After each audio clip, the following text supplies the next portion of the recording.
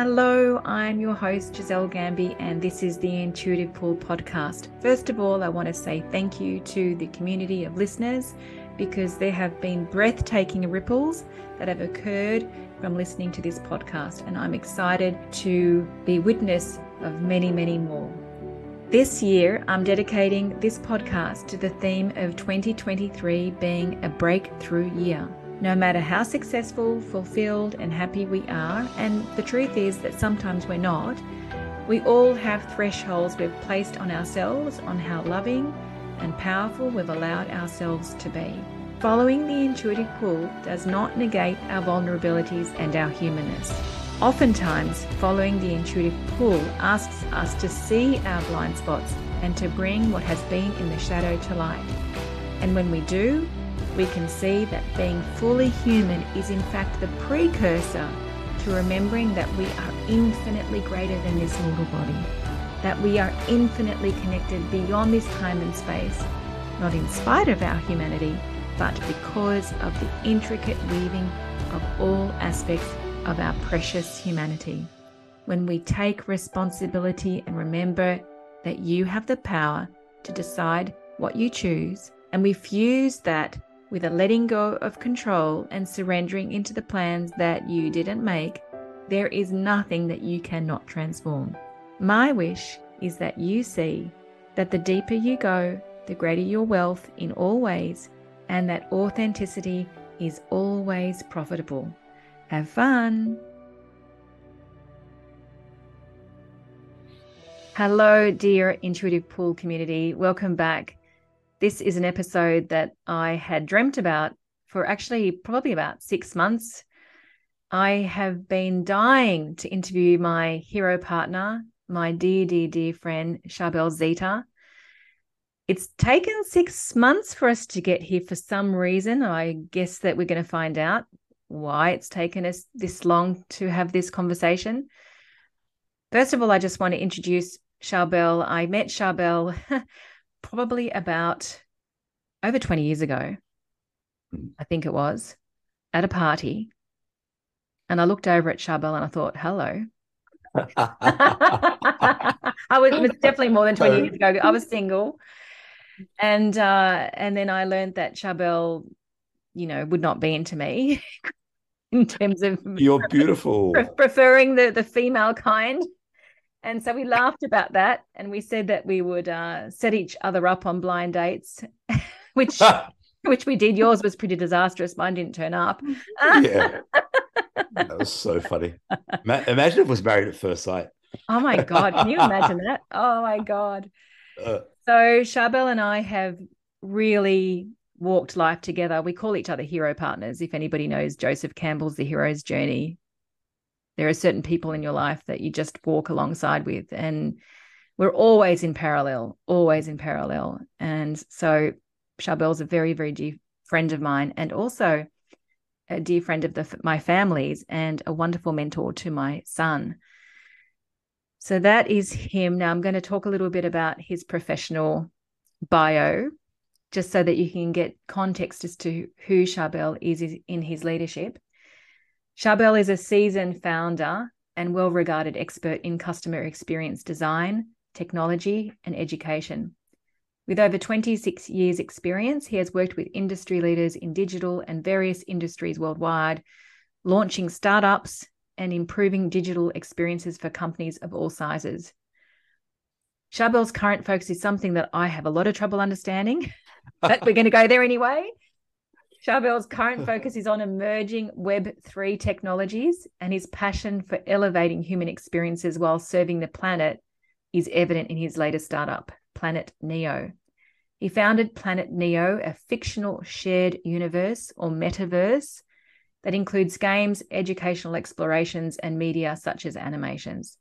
His most recent startup exit was Academy XI, a company he founded in 2014. It still is a wonderful company. It's still alive. And when I knew Charbel at the time that Charbel led Academy XI, it was an incredible company where they created short courses that prepared students for jobs of the future, propelling thousands of students' careers. There's a new chapter, however, about to emerge here And I can't wait to see I can't wait to see it come to life. Charbel's exciting journey has brought him, and this is so true, to the edge of reality. Charbel is a futurist. He sees vision before anybody else can see it. And I remember, maybe about 5 years ago, I remember saying to you, and I even wrote a post about it, don't doubt your vision just because other people can't see it yet. Mm. You are that futurist. You've got that inner eye that sees new realities that other people can't see until they catch up. I always feel like you're ahead of time. So thanks for being with me. Well, thank you. That's what an intro, Jesus. Yeah, that barely touches some of the stuff I've done. God, talk about colourful. Anyhow. Yeah. Yes, exactly. You've got a lot of life experiences, my God.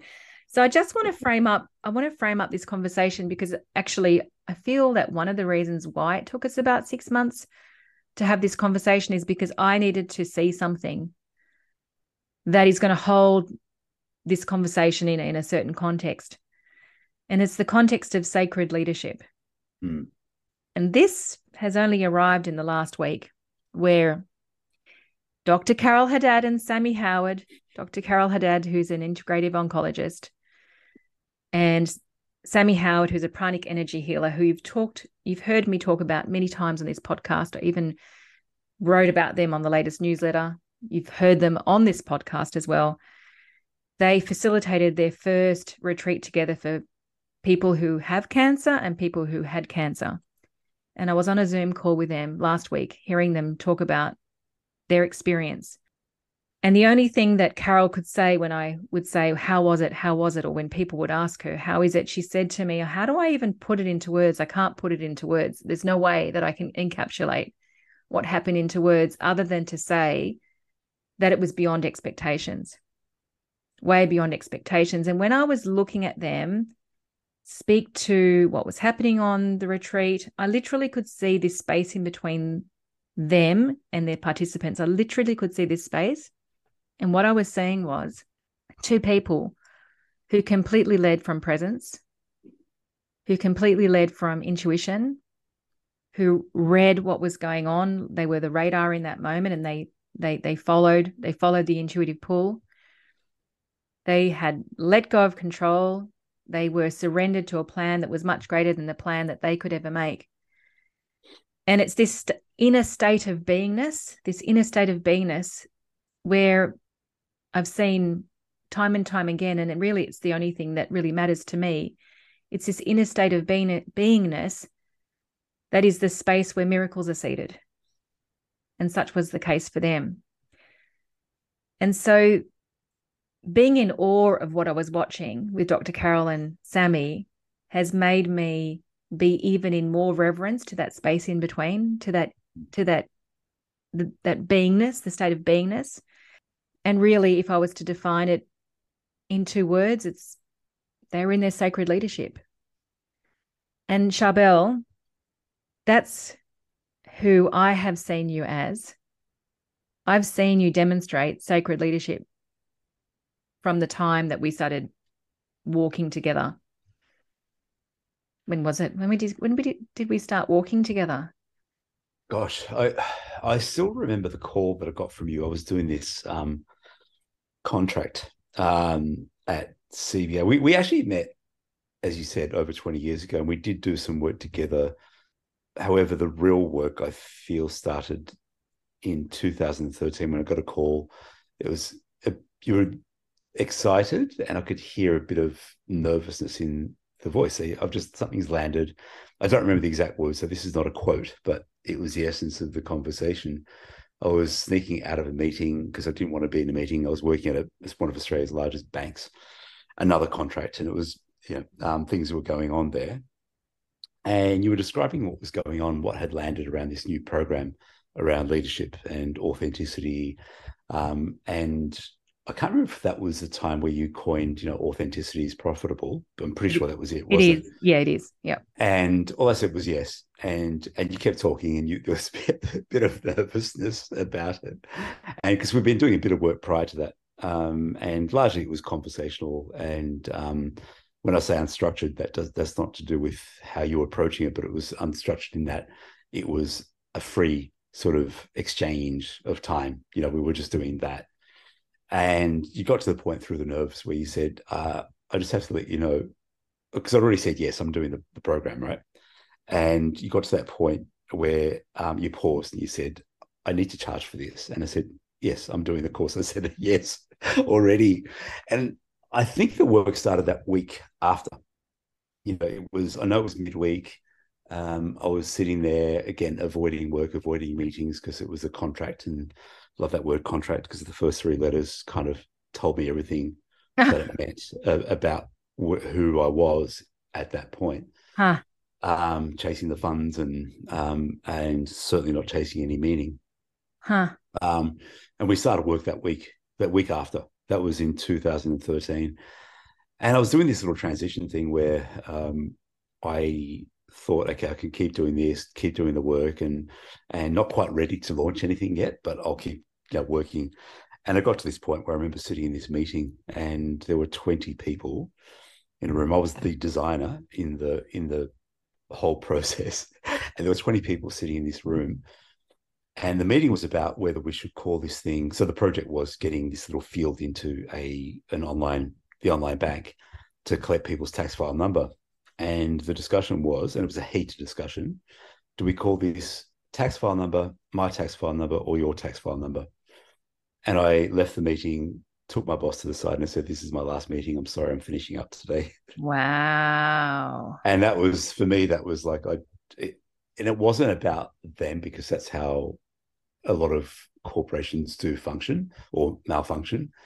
It was more about who the hell, I was going to say fuck, but can I swear? Who the yeah. Oh my God, we swear a lot on this podcast. Oh, good. Thank you. Yeah, I always tick explicit when I'm when I'm publishing. Oh, you do? Okay. Clean or explicit? Definitely not clean. Explicit. Totally. Isn't that funny? Because I was so sick of how I was showing up. Mm. You know, it was like great. It was good money, but I was blowing all the money because it was just like resolving whatever tension there was about being there and not following what I was meant to follow. So I did it. I quit. And as you know, a couple of months later is when I started Velvet Onion and then the school, which is now Academy Excise. So it's been a 10-year journey that we've been doing really, really big work together. Yeah. Really. And it's big work. Really big work. As I've been saying recently, well, just actually not recently, I've been saying it in the last 3 days. This is about an inner PhD. Like really the level of commitment that you have and the level of commitment that I have to continuing to be the all that we can be, which is infinite. We are on a perpetual inner PhD, which is so rewarding. So it's not about I just want to make this point. It's not about perpetually navel gazing and going around in circles and not being free. It's absolutely about being free. Yeah. And going into even newer levels of freedom and newer levels of freedom and newer levels of freedom, which is where you're at right now. So seeing this podcast this year is being dedicated to it being a breakthrough year, I know that you have experienced several breakthroughs. In my experience, I seem to experience a major breakthrough once every 10 years. That seems to be my pattern. I can go back to 20 years ago and wow, that changed my life.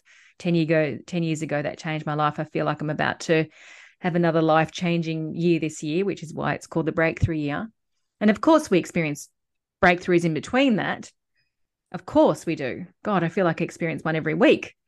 Yeah. But in terms of those big life-changing, my life has never been the same type of breakthroughs. Can you talk about some of those moments for you? Sure. I'll go back to when I got that call from you.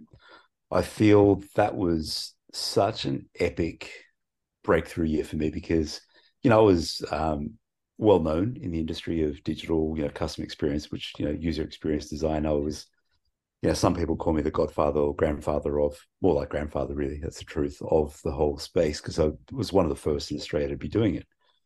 At that point where you called me, I'd been doing a lot of contract work. So, going from place to place, working, meeting heaps of people, great people. earning the money, but of course nothing to show for it. And it wasn't about having anything to show for it, but it was great for a while. But after a little while, it became a habit, a very, very unconscious habit. When I got to that point, I realized in relationships, and certainly in some sort of friendships I was holding, even in the work I was doing, I constantly felt, once I got a bit of awareness, that I was always in a space of compromise. Somebody would need something or need me to be somehow for them. Therefore, I would adjust and make some edits to make things comfortable for people. So you'd adjust yourself. Is that what you're saying? You'd make adjustments within yourself. Totally. It was constant editing. I was like I was like this Photoshop of myself. Kept cutting bits out, placing bits on, doing things that really were about deprioritizing myself for the sake of comfort for everyone else. And that's true family. I'm not going to delve into the family story. That's probably another podcast, but at a DNA level, when I look at my ancestry and the choices that have come through the many, many, many generations and what's been embedded in our DNA, it's quite a familiar thing to do. And I see it with a lot of friendships too. And that's one of my defaults where I get to people who are willing to listen is about the editing of oneself, which is, so I got to that point where I came up with, I think you and I were working on themes for the year. And my theme for that one was about compromise, ... the fuck up. And I remember that so well. Yeah. And because it was like, okay, so great. I'm so happy to compromise. And from that day I made the choice, it was like, I will compromise as long as I'm being stretched or I'm growing or I'm becoming a more evolved version of who I'm meant to be in this world, rather than the edited version of who I felt I needed to be for everybody else. So that was a big, big, big breakthrough. And not to say that, I haven't done any sort of unconscious compromising since, because I certainly have. However, it really opened up my own lexicon of things and my ability to actually name what is going on and when and why I've done certain things. So it's really, really opened up a whole lot of awareness, particularly with language, how I speak, how people speak to each other. So that was a big, big, big, big breakthrough. And of course, from that was, I thought, okay, I'm going to set up my agency. And that was towards the end of that year. You remember that one quite well. Yes. We were coaching and I'd landed my first client, which was, I don't even recall how. Oh, that's right. The marketing manager got in touch. It was a startup. They had a limited budget. They needed to do an overhaul of the product that was working quite well for them. And so I took it on and did it all myself, like the UX, the design, all the research. Made a reasonable amount of money, not billions, but enough. And then I found an office. Remember that one in Surrey Hills? And it was literally, I needed a $20,000 deposit, and that's what I had in the bank, in the account, the business account. So I dropped the $20,000, and of course I completely freaked out, thinking, okay, that's it. I've got no more business funds. What am I going to do? I've got to fit this place out. Blah blah blah. 3 days later, I get a call from a woman who I'd worked with, and she put me in touch with somebody who was looking to train their entire UX team, because at that point, it wasn't just an agency. I was thinking I want an integrated agency and an integrated school, teaching the skills that we do as an agency. Stupidly big ambition. And of course, it wasn't stupidly big. It made a lot of sense to me. And that was the beginning. So that client said, I've got $20-something thousand to spend. and the fun bit is that they paid up front. This is the thing, right? This is the thing. So we're kind of giving the listeners an inside look into us, because the amount of conversations that we have had over the years, not recently, but around that time, probably for the next 5 years or so, where you'd come to a call with me and say, Phil, anxious and worried about something and a potential proposal that you'd put in, you hadn't heard back from them, they weren't coming back to you, blah, blah, blah, blah, blah. It was this common pattern, right, of they're not coming back to me, or I've lost something, or I don't have enough money. And every time you would come to me and we'd talk about that, and then we'd see what was really going on inside of you that created that external reality. Yeah. We would get off the phone or Zoom, and immediately you would have an email in your inbox or a phone call saying, we're ready to proceed. Totally. Almost every time. Totally. Do you remember that one about a year and a half forward after that? Yeah. I had to make payroll. I had a staff of 12 and the money was dropping, and then literally landed this project. And again, I had to pay for it up front because it was the end of tax year. It was a $250,000 project that they literally had to spend it before the end of the year. And I was thinking, how am I going to make payroll? I was freaking out, growing this staff, and, things just went quiet, dead quiet for a while, and bang. Yeah. So this wasn't the languaging that we were using back then. But when I talk about this, the space in between, those situations happened because you'd go into that space in between, right? You'd go within and you'd have a look at what was going on, and you'd become really present, and you'd go to a place of ownership and humility. Yeah. Yeah. And sometimes, you'd feel all the feelings that would go with it, even shame. And we'll talk about that later. And then you'd love yourself. And then bang. And so there's an expression that I'm using right now that nothing but miracles is the new standard. Nothing but miracles is the new standard. I love that. I don't think that in most people's lives, $250,000 needing to be spent because it's end of tax year, so they need to pay you up front $250,000. I don't really think that happens very often. No. And not in the circumstances where you had to make payroll. Like, that doesn't really happen very often. Thus is the importance, right? This is the importance of the inner PhD, like the inner work. It's like critical. Absolutely. And as you said when you introduced it, this particular podcast, is that there's always this new layering. So as we get to a certain point, it's just like, with training, any sort of fitness training that we do, is that we hit a plateau with the training. And for me, and I recognize this so deeply at the moment, and I know we'll get onto that later around the shame, is that even with the work, is that the next level has to be unlocked. It's kind of like, the games, because I'm working on a game at the moment. And as you pass through a level, you can't get to the level 2 unless you've gone through level 1. Literally, I'm waiting to publish a game at the moment. Like, yes. God.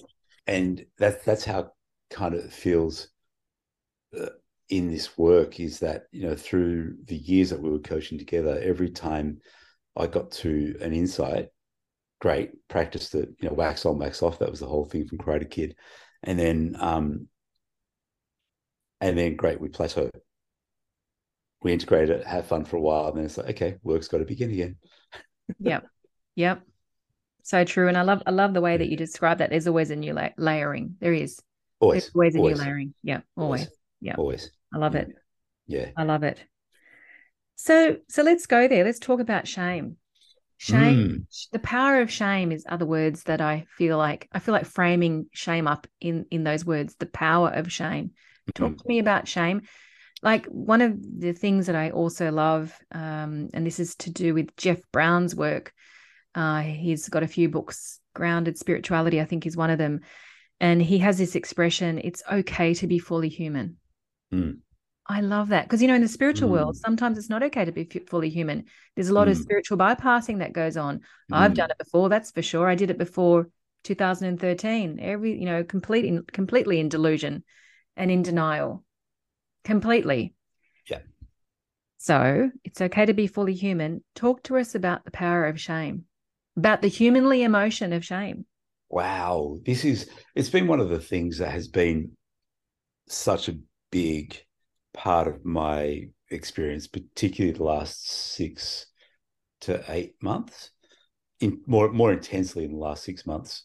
And, there was another big breakthrough I had, which was a few years ago. Like, I've raised some money for a startup, raised a lot of more money for another startup as I was working on. They're related, all to do with games and, metaverse, NFTs and things like that. And last year was brutal. Like, it was a brutal year, financially, and taking full responsibility. I made a lot of mistakes and a lot of errors in judgment on what to do and what not to do. So, and I can get into that. That could be another 2 days of talking about what the lessons were out of that. What ensued was in September last year, I had to stand my team down, which was brutal. Like that for me was gut wrenching in that there were so many on the team who I'd developed really deep personal relationships with, and I still have those relationships. It's not that they've disappeared. And I felt a real responsibility to making sure that not only do I do the right thing for people who've put money into the businesses, but also make sure that these people who are brought into the team, I give them the space to grow professionally and also ideally personally through the work that I do and learn and teach. And just to backtrack a bit, I still remember the time at Velvet Onion where you were coach for the whole team if people wanted to, and some people took that up, which was great. I love that, and I still had that in mind as being part of the future of what I wanted to do with Planet Neo and Old Saints. So when I stood everybody down, I wept pretty deeply in front of a couple of them, those who I was particularly close with. And I felt like an absolute freaking failure, like a massive failure, because, it was public. Like, what I was doing was quite public. I'd raised money publicly. I'd done a lot of work publicly. I was talking about the reason for doing what I'm doing, the purpose behind it, but also the opportunity around it. So from the heart space of doing things from real purpose to the more masculine, energetic space of this is great because anyone who puts money in has the potential to earn money back on their investment. Startup, we know startups are fraught with risk. And what had happened because I was so public is that I went into a spin, a depression, to be frank. Like, it was a real depression. And for me, depression's best friend is shame. It works so well together. I was like, the language, I was going through, and the things I was saying to myself, and I'm still catching myself some days going through that, around, I'm an idiot. I fucked up so badly. I did this, blah. And I did, even publicly with the Web3 community. It's toxic, really toxic. And I went there and actually openly stated the mistakes that I did, which some people appreciated, but most of them just tore me to shreds. And I was prepared for that, and that was okay. What was going on is that the story I was telling myself was, I fucked up so royally, and that everybody hates me and nobody will ever trust me again. Okay. And with all the money that was raised, I've seen startups fail spectacularly. I'm talking hundreds of millions. It was nothing in that league whatsoever. For me, it was significant because there were people who I made my own promise energetically to them that I would support them and make their career blossom through this and create abundance through the things that I was working on. Had some amazing ideas, like really, really amazing ideas, beautiful branding, so much beautiful work that was done. And for me to have it stored on different digital platforms and not really see light of day added to the story that I wasn't a good leader. I'm not a good executor of ideas. I'm basically a shit human being. That was what's been, the thing that was going on. Mm. And of course, the second cousin to depression and shame for me was comparison. Not just comparison myself to others, but comparison to me 5 years ago, where I was doing Oh. something, comparison to myself that I thought I would be in the future. So these layers of comparison, and I did compare myself to people who had done well, who'd, done the thing that is not me, but stuck with the one thing that they're absolutely brilliant at and done really well financially. So I had all these comparisons going on, which added to the weight of shame, because I could then, hindsight, as we love, is the most valuable tool to add to the shame toolkit if we choose to have the framing of shame on hindsight. And that's the interesting bit, is that if we put the lens of shame on hindsight, it's fucking powerful. It can be so fucking powerful because, of course, I can go back and look at every single mistake that I'd made and every error in judgment that I had missed at that point. And I could piece the whole thing together, and it's like, okay, this is why I'm here now. Mm. And so shame was Mm. so, it was so multifaceted, and of course ending up with debts as well, like tax debts and things like that. So there was just all this constant barraging of reasons to feel that I'm not good.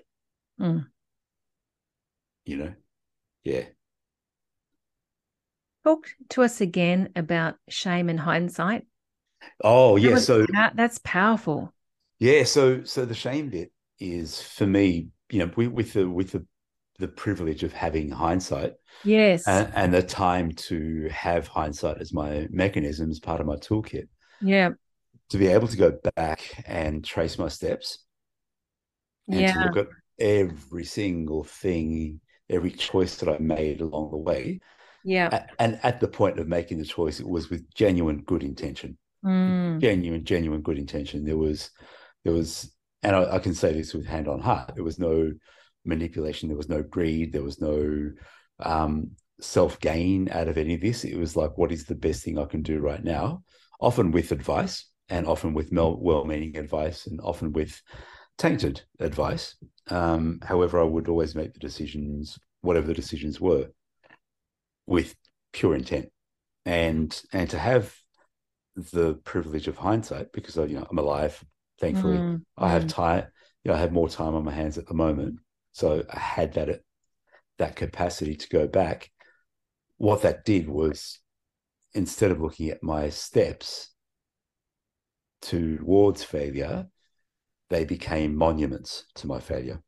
Wow. Tell us what you mean by that. Wow. Can So I just say something? You have an artistry with language.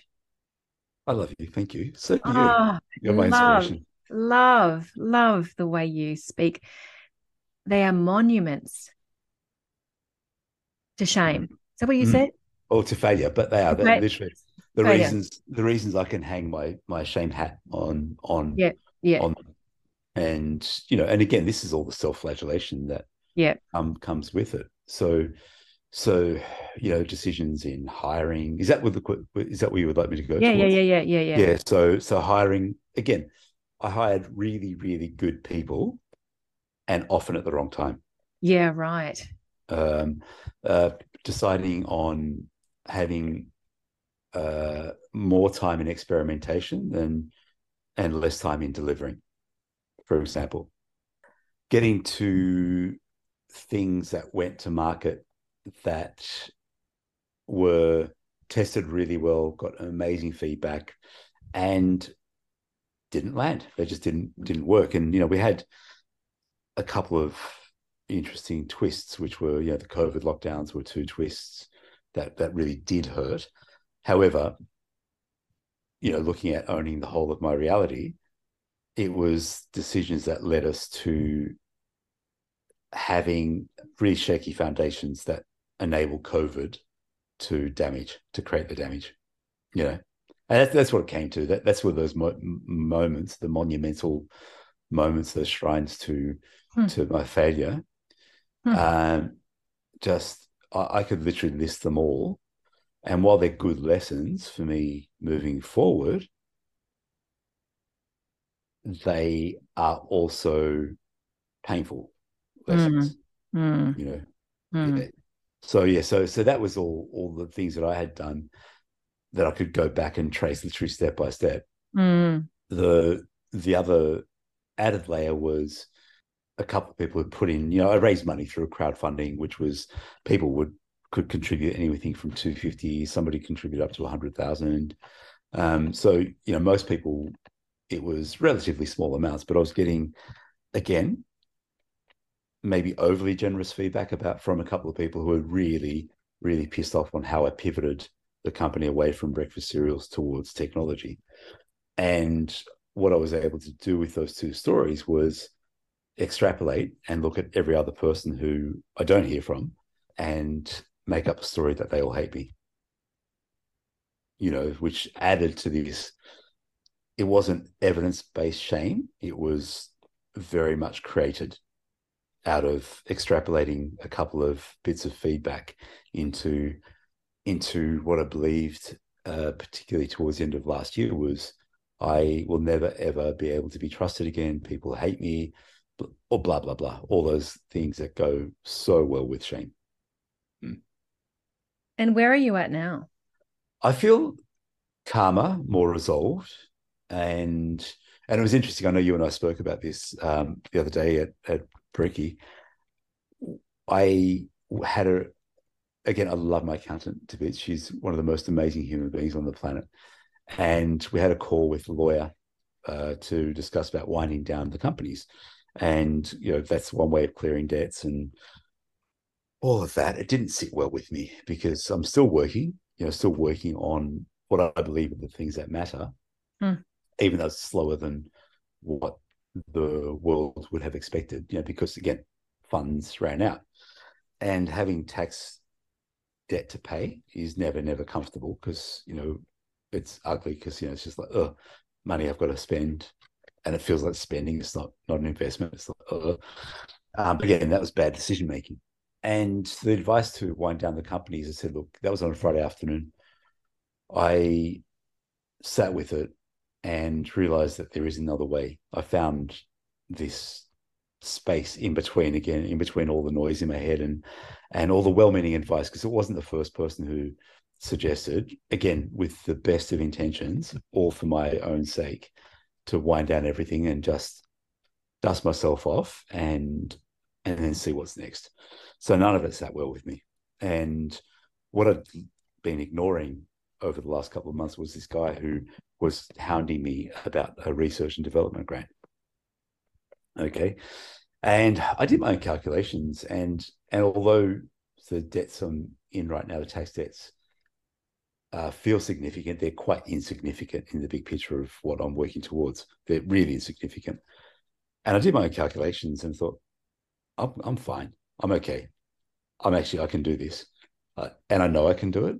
So, of course, how I am now is I'm cautiously moving forward with my chapter next, which is still everything I had been working on, with the tying it together with the thing that I'm called to do in this world, which is, that's the next version of, I'll just hush quietly, my next version of what education will look like with everything I've learned over the last 2 years. So that was going to be my next question. So we'll go there and then go into the hush. Yeah. So yes. So how can I just say something? So we know, you and I have lived this premise. Sometimes we forget, sometimes we then remember it, that everything was perfect as it was. Yeah. Because we create the whole of our reality with love and wisdom always. always. There's divine perfection in everything. So everything was perfect as it was. So frame up what's arriving now in that premise, if you can.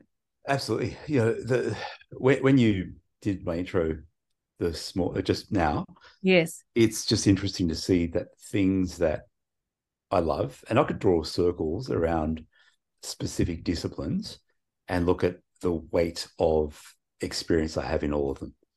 You know, when I look at the weight of experience I've got in customer experience design, the weight of experience I have with education, the weight of experience I have with technology, the weight of experience I have with being in touch with my humanness, with married to my spirit, my true nature and purpose, I can literally put them in big circles and look at them, and they're big bubbles. I'm not going to do a Venn diagram with them because they're all one. It's all me. Like, it's all me. There's no Venn diagram needed. I look at all of them together, and I look at it and think, well, I have so much experience, and in some cases so much expertise. And I'm not expert in all of those areas, but I have so much experience in them. And in the areas where I do have the expertise, this is where having the space as well, having that space where, you know, I've got the chance to reflect, come out of the depression, come out of the brutal self-doubt and the self shit talk that I've been doing. I've come out and realized that what I'm meant to be doing is more than what I've been doing, but not like in terms of adding more to my plate. There's the amoreness that has come through. Amoreness. I love that. Amoreness. And I just heard that again. Amor means, like, you know, in Italian, amore, love. Yeah. Amoreness. Yeah. Yes, I love it. And I looked at, you know, where I'm sitting right now. I'm actually in the bedroom because we're quite noisy downstairs. So I've got my vision board just over on the other wall. And I look at the things that are there. So, you know, there's things about Planet Neo, there's education around that, animations, which, you know, you've seen a little snippet of it, travel, and doing some good, deep work. You know, fun and play is up there as well. And I look at all the things that I have done and look at what I've learned in the last 2.5 years and how that absolutely can and will come together, because it may not make sense to the outside world. Yes. That's because you see a future beyond, or before, I should say, other people have the ability to see it. Absolutely. Yeah. And it makes perfect sense to me. Yeah. That the things about bringing the metaverse, you know, I know you're still trying to get your head around that. Truth is, most people are. Okay. Yeah. So it's such a broad concept. It's like trying to describe internet. It's more than just a computer, right? So that's the same with that's another one. But how do I bring emerging tech, new models as well, new models around digital ownership, bring games, bring education, bring purpose, right? And bring serious design sensibility into making really complicated things simple again. And I look at all the things and it's like, okay, everything makes sense, because I can bring my years of customer experience design work together, my years of launching startups at various degrees of success. You know, the spectrum of goes from abject failure to pretty good. He's being humble there. Yeah, pretty good. You know, so that spectrum of experience in that, and then adding all the new things that I've learned around tokenomics and Web3 models and how to create genuine community and ownership of a business model. It's like, okay, here we go. You know, where it started to make sense for me was one time you said to me, somebody in Africa, for example, with the game that you're creating. Somebody in Africa, for example, could get rewarded by going to clean up rubbish on the beach. Yep. They can actually get rewarded for that. Yep. That's when it started to kind of make sense for me. Yep. Yeah. Yeah. And that for me is using technology, using new models, using education as a mechanism to trigger change. Because, you see it everywhere. Education, for the most part, is still an elite concept. That was one of the clashes I had in my last startup. Was there was a decision to drop scholarships, and I was furious about it. And I said, because we were purpose driven, and I do that with air quotes. And somebody said, education is impact enough. And my response was, yes, if you can afford it. And that went like a lead balloon. That didn't really go. There was no discussion after that. And for me, it's like, well, okay, so we can actually integrate really affordable education models. And there's more. There's a new sort of layering that came through the other day where we can reward people to do things, as you said, clean up the ocean, and give them credits towards learning a skill that gets them into the gig economy. Imagine you cleaning up your local neighborhood, and all of a sudden you've earned yourself a chance to learn a course in coding. And bang, you're on Upwork earning $50 an hour, whereas your monthly earnings would have been $50. Right? If the listeners could see me right now, I'm kind of like nodding in like disbelief of just how bloody brilliant this is.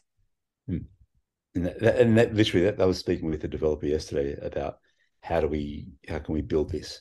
Not we don't need to build the full version right now, but what's the basic version we can get started with? That was my big learning from the last couple of years, is that we're going big and trying to build the big thing rather than going, what's the most basic thing we can do first and get that up. Yeah. So yeah. So that's where it's all coming together. So, and thank you for asking how I am now as I speak it out loud, because I haven't spoken it out loud like this. I feel an aliveness, and I feel a genuine animation in my body. I actually, at a cellular level, I can feel things moving. Yeah. Yeah. And you're an incredible example of someone who follows the intuitive pull. Like every one of these startups that you've spoken about, whether they've been, you've defined them as being a failure, or whether you've defined them as being pretty good, which, as I said, you're being a bit humble there. I do harsh and humble. Harsh and humble, the two H's.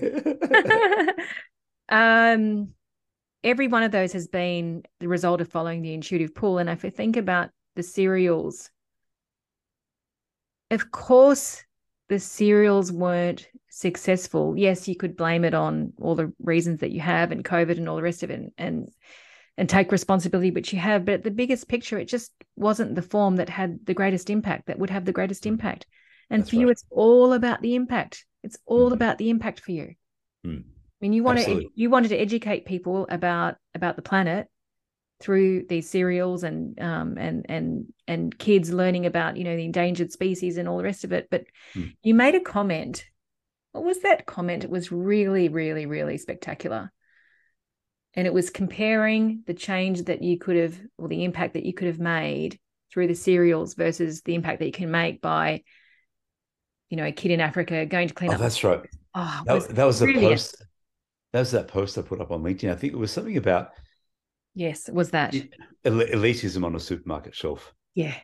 Yeah. And that's what it was, because again, it was a product that you had to pay and reasonable amount of money for. And it was on some shelves. However, again, it came down to the impact that if a kid in Africa or in Indonesia is living in squalor, which of course not all people are, but there's a lot of people who are.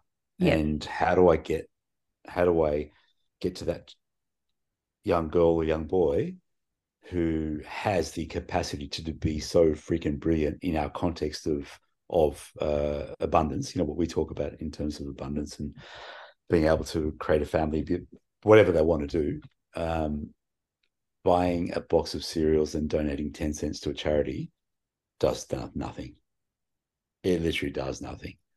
However, put a game in their hand and give them direct rewards and get them earning their way towards a program that can get them on Upwork or freelancer.com or Fiverr earning $50 an hour.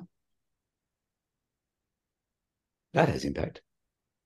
That changes somebody's life. I mean, that just directly and literally changes somebody's life. And my other layering with this, and again, this takes a while to get these sort of things up and running, is that has a direct impact on the community that they're in as well.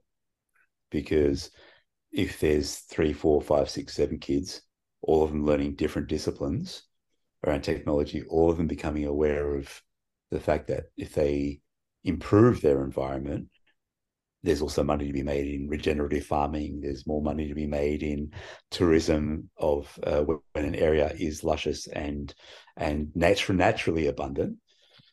They've got incomes coming in. They've got people coming to visit. Restaurants can open up. Tour guides can start doing things. It really can genuinely trigger a whole lot more in the community than just enough for that one person to make a really good living.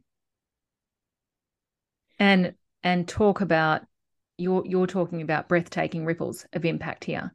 Yeah. Breathtaking ripples that affect an ecosystem. That's what you're talking about, versus a kid going to the supermarket shelf and reading about an endangered species and going, wow, I didn't realize there were that many orangutans left in the world. And that has its own impact, and he's going to care of course more about, and he might even talk about it, but is it really going to change? Is it really going to make the difference that you're talking about now? No. And so I want to make this point around following the intuitive pull and really acknowledging you, Charbel, because I follow the intuitive pull, but I don't go and have these visions. They don't come to me. It's not who I am, where I have to raise funds, to execute my vision. I don't, and therefore be really public about my vision. It's just not who I am, but that's who you are. So I really, really want to acknowledge you, because that's bloody courageous.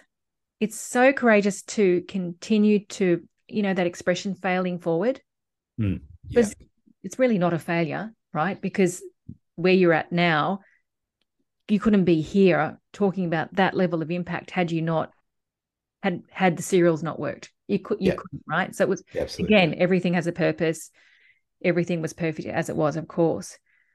But in the meantime, you do go and face, people commenting to you, on you, about your failures. You do, because you're so public. So I just really, really, really want to acknowledge, and I hope that you have even more compassion for yourself, because your makeup as you are is someone, I mean, people follow you. I feel like you're the Pied Piper. People love you, especially when you're in that, when you allow yourself to be in your leadership out there in the world. And I know that you've kind of been in your world recently because you've had to be, but when you're out there in the world, people love you. People absolutely love you and learn from you. And so thank you for being who you are, because it's bloody courageous. And I hope that you walk away with even more love for self. Thank you. It's great actually speaking out loud, because I've been working on it quite privately, and I've shared a couple of things with you via messages. There's clearly, and you've said this to me, and you say this to me constantly, my power is being out there and talking, doing presentations, meeting people, doing what needs to be done, and being visible, not being invisible. Yeah. So thank you. Thank you. Yeah. It's a great opportunity to be able to speak that out. Yeah. Yeah. Thank you. And who knows, it feels like there's a little bit of a series here that might want to be had. It's Absolutely. Like, we know that book Tuesdays with Maury. Yes. I feel like what's today? Wednesdays with Charbel. I love that. Look, I love these chats. I love what you do. And I've met so many people who've come through the various programs that you've offered over the years. And there is no shortage of love for and between everybody, and I love that. That's one of my many, many, many, many things. I know we've got a couple of very close mutual friends who've both coached with you, and we've dined and gone and done things together. I love that. For me, having had the last 6 months in relative isolation, and living in Sydney close to a beach is kind of handy, especially because we finally have a good summer, has been great. Being in my own sort of mental lockdown has been good, but enough of it. Yeah. Enough. Yeah. Yeah. Yeah, I agree. Enough. So thank you so much for sharing you with us. Thank you. Thank you for the questions. You always ask the best questions. You really do. I had, like anyone who's listening, I had no script. I had no idea what we were going to be talking about. And my tendency is to waffle, which I'm doing right now. No, you're not. No, you're not. But speaking of, when I do interview people, I have people ask me, are you going to send me a list of questions before we get on? And I say no, because we're just going to have a conversation from a place of presence. That's what's going to happen. It's just I love that. Create itself. Isn't that funny? Yeah. And that's what I expect Madonna would do before you interviewed her. a set of approved questions. That's so funny. That's so funny. So thanks again. I really appreciate it. I think we're going to be back here again soon. Oh, there's so much I'd love to speak about. I've got a few other things that that take us beyond ourselves as well. Let's do it. Let's do it. Newer experiences I'd love to share with you. Awesome. So thank you. You're amazing. Thank you. Thank you. Love you. Massive love to you too. Love. And you can see my love print behind me. I noticed that. Yes, it's in my bedroom. So to the listeners, yes, I hope you feasted on that conversation, and share your love. Let us know what occurred for you, and let me be able to pass that back on to this incredible man, Charbel. Thank you. Thank you. Hey guys, if you love this podcast, I have 2 requests. Number 1, sign up to the newsletter, which you can find in the show notes. Sharing is one of my superpowers, and there is only so much that I can share through the medium of podcasting. And I have very big plans this year to be radically generous to you. So sign up to that newsletter, where you'll be able to receive a whole lot more that I trust will be super valuable to you. And number 2, I'm a massive referrer of the people I love to the people I love.